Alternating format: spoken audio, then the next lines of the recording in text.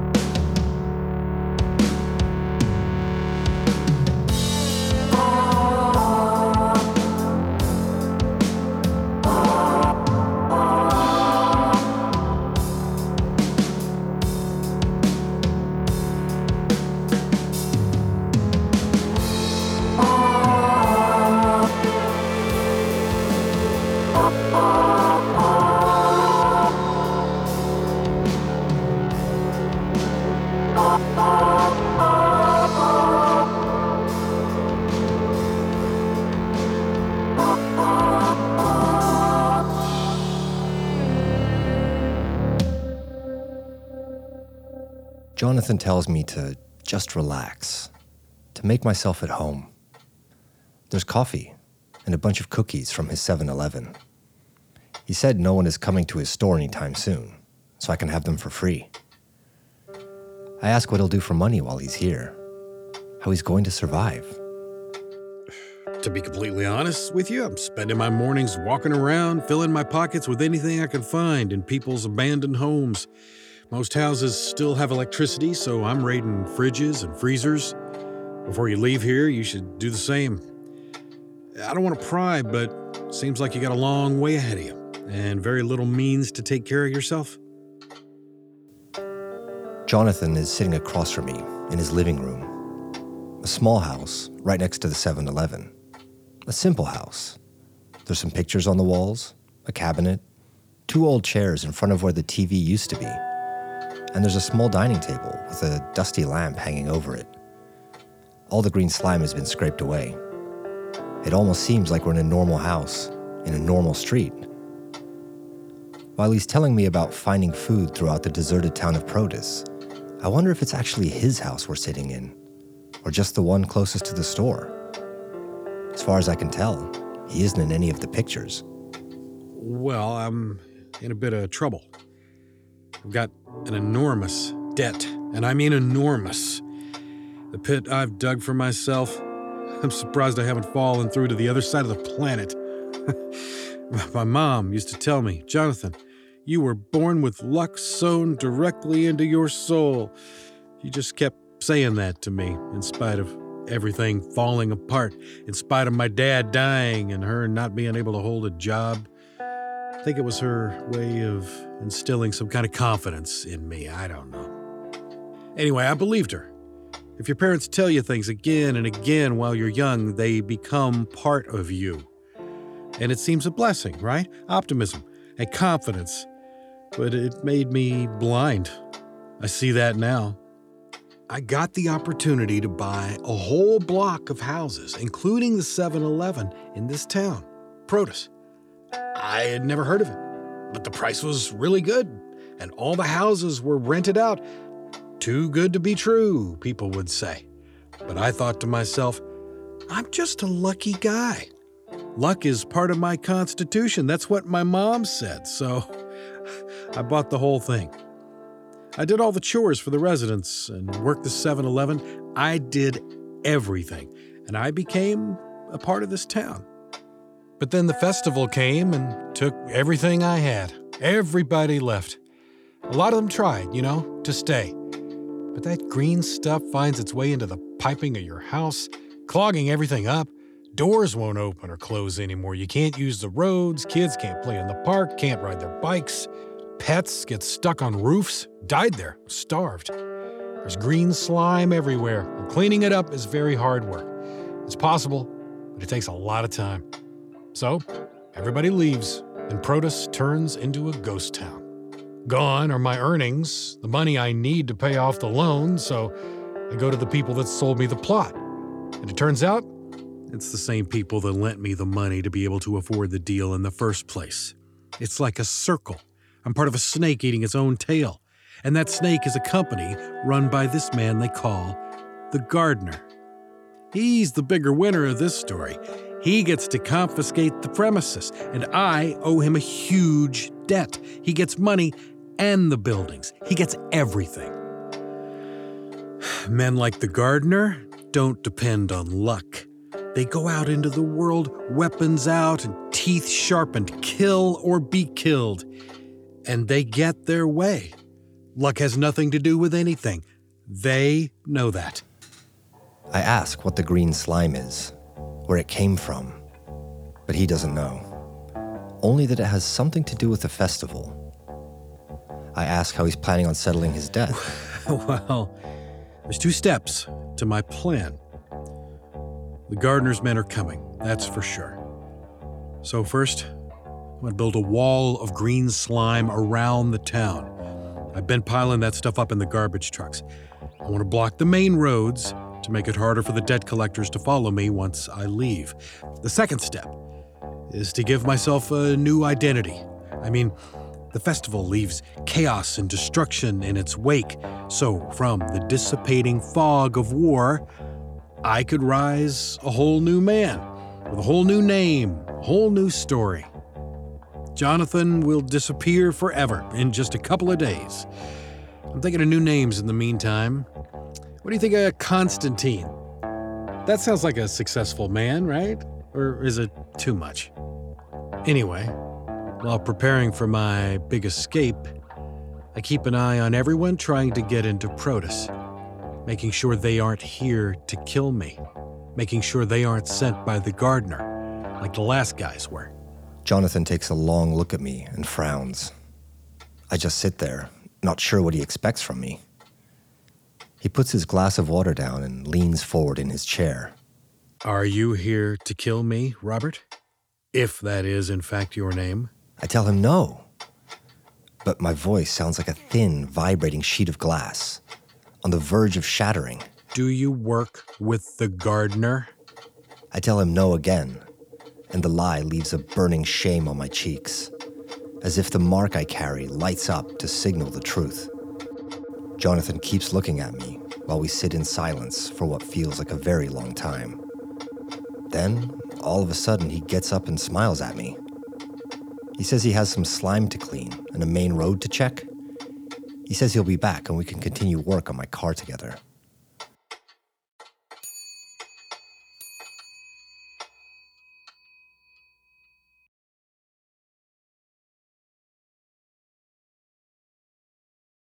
There's a body. I mean, dead bodies. The police. 2 cops. There's 2 dead cops here. They're lying face down on the bed. The old mattress is soaking in the blood from their guts, and I never meant to find them. I was just going upstairs to look for the bathroom, and there was this smell. I mean, I opened the door, and there they were. Here they are. The dead bodies face down on the bed. Jonathan told me to make myself at home.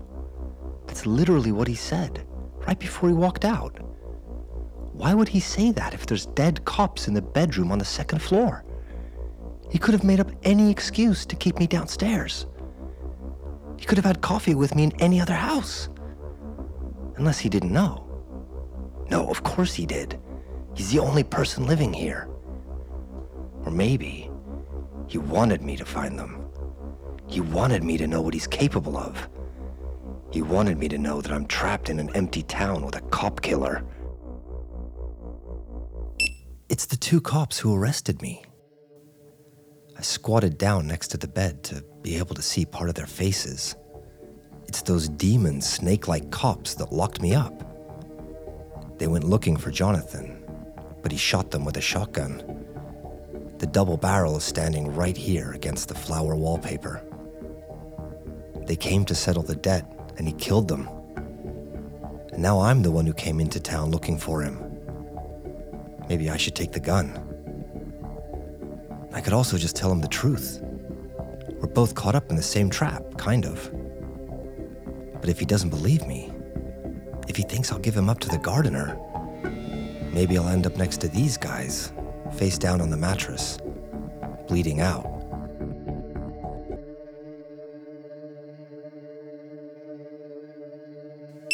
Hi, I'm Sleeper, and I apologize for interrupting the show. Leaving Corvat is a one-man production that can use all the help it can get. If you head over to leavingcorvat.com, you'll find lots of cool Corvat-related stuff you can get in return for supporting the show. Thanks. And now back to the story.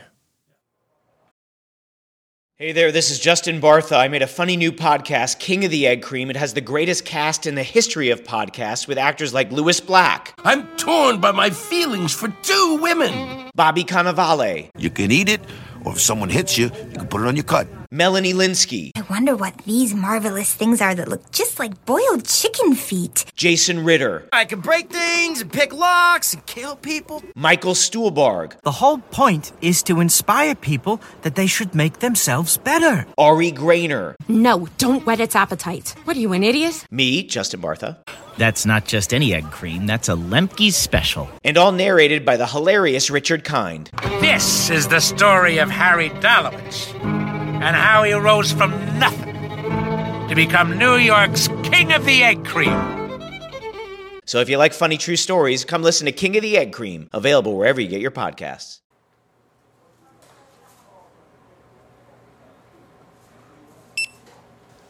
So, there's no circling it anymore. Let's get down to it. Here's how it happened. I was in the middle of my shift, and I was spacing out. I played Temple of Sleep all night, so I was almost completely detached from the physical world around me. My lizard brain had taken over the simple task of flipping the burgers, and the rest of me was sinking into itself, dreaming while awake.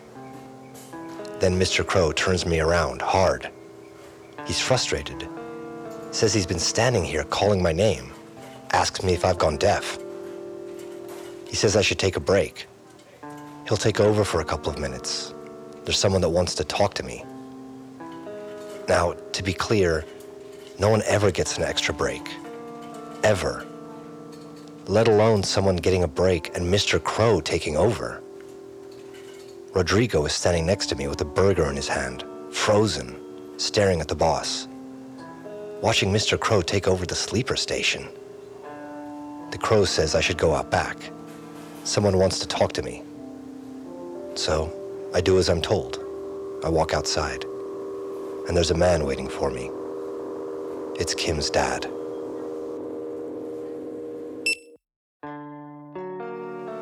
The thing is, Kim's dad is the local mechanic, so everyone in town knows him. Everyone in town is his friend, because everybody needs to get their car fixed every now and then. He's exactly what you would imagine if you picture someone owning the one auto repair shop. Big black mustache grown out of laziness, grease and oil stains on his white shirt, big belly, but also big, strong arms, red nose, bloodshot eyes. This man is not taking care of himself, but his constitution is so strong, he can still take care of anyone who gets in his way. He tries to start out friendly and talks to me about Kim. He says I was her friend. She mentioned you, he says. You two talked a lot, right? I'm not sure what to say, so I start muttering something. We're standing in between the rumbling AC units in the scorching sun. The trash cans are right next to us, and it smells like rotten flesh. I can't focus, I'm so tired. I just want to get back to my station. I want to get back to the beeps. Kim's dad starts getting frustrated. He tells me Kim stole a car from his shop. I thought she stole his car, but apparently she just took a random key from the locked box and drove off. She stole a car from a customer. a very important customer, he says. He calls his daughter a criminal, and he says that I'm complicit if I don't tell him anything I know. He says she emptied the safe, all of his earnings, gone. Basically, I was already panicking before he even started threatening me. I'm completely out of it, sleep deprived, everything deprived. And then he takes 2 steps in my direction and says, "Here's what's gonna happen. You tell me what you know, or I make your life hell. I will never work on your dad's car again. I call the cops on you, I'll tell your boss you're a junkie. It'll be like you're back in high school, and I'm there every day beating you up for lunch money."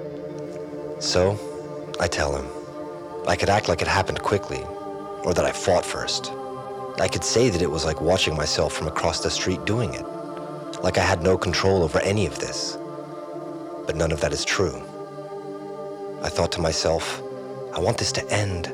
I want to get back to work. So I made a conscious decision to tell him everything I knew. I told him she was headed to Naraka, and without hesitating a second, he nodded and walked away. He started his pursuit. Because from here, there's only one route you take to go west. So he knew where to find her. I walked back into the restaurant, took over from Mr. Crow, and flipped the burgers for 10 hours. Then I went home and played TOS on my Game Boy until I passed out on the couch. By the time I woke up, the shame and self-hate was spreading fast. It was like a progressive disease that I'd infected myself with. It was like a cloud of poisonous gas, or a green slime. It made my joints stick together. It made my thoughts chaotic. It filled my stomach and kept me from eating. It kept me.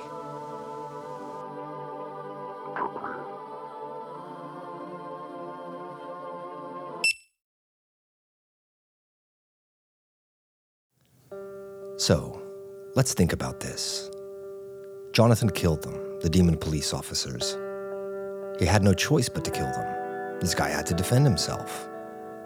He got screwed over. They tried to back him into a corner and he shot them.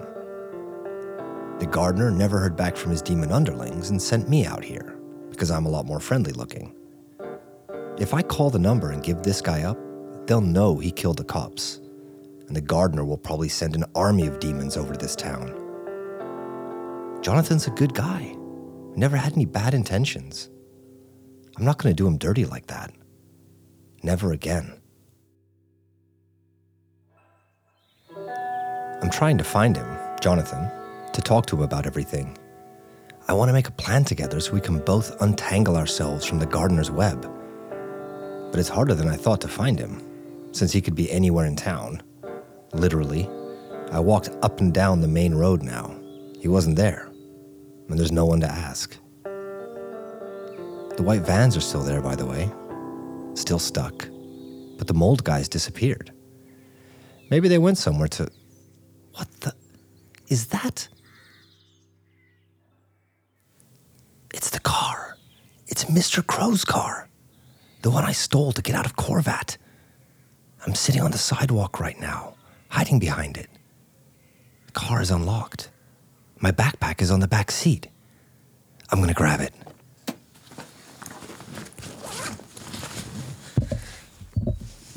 Got my wallet, got my ID, my Game Boy with Temple of Sleep, got my camera, got my sketching pens. I can draw my sketchbook again. My phone. It's dead, but at least I've got all my stuff back. That's amazing. This is amazing. But it's also very much not amazing, because this means Mr. Crow is also close. Way too close. I hear something. There's someone in the empty shop across the street from Mr. Crow's car. I'm gonna see if I can get closer.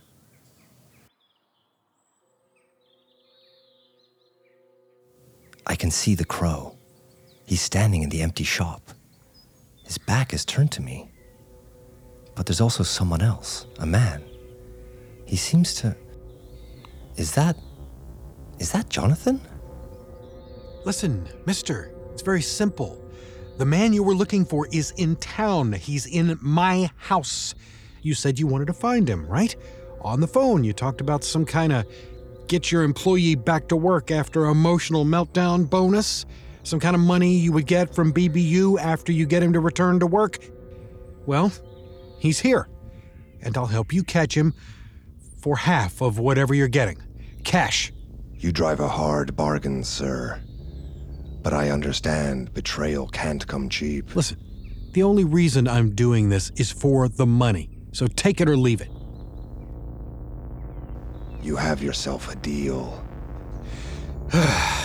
All right, let's go catch ourselves a stray burger flipper.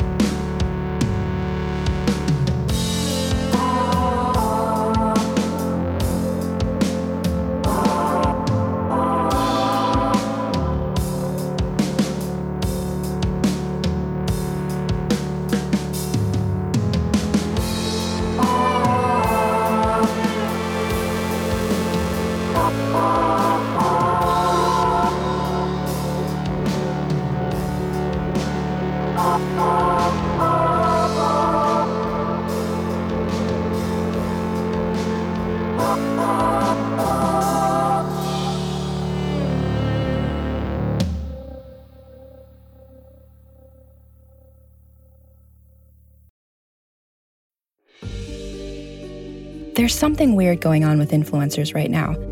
I'm a little freaked out. They just get everything they want. Everything's a little too perfect. Their smiles are a little too straight. They're using filters I can't find anywhere. I know what I'm about to say might sound a little unhinged, but I think it might be witchcraft. At least, that's what Jenna Clayton thought right before she went missing. We're excited to introduce a new show from Realm, If I Go Missing, The Witches Did It, starring Oscar-nominated actress Gabourey Sidibe. When a Black writer goes missing, a white podcast host with a savior complex takes up the cause of finding her and collides with a coven of influencers she suspects are responsible. This show is a little bit of The Craft meets Mean Girls meets Get Out. Learn more about If I Go Missing, The Witches Did It at realm.fm, and be sure to listen and subscribe wherever you get your podcasts.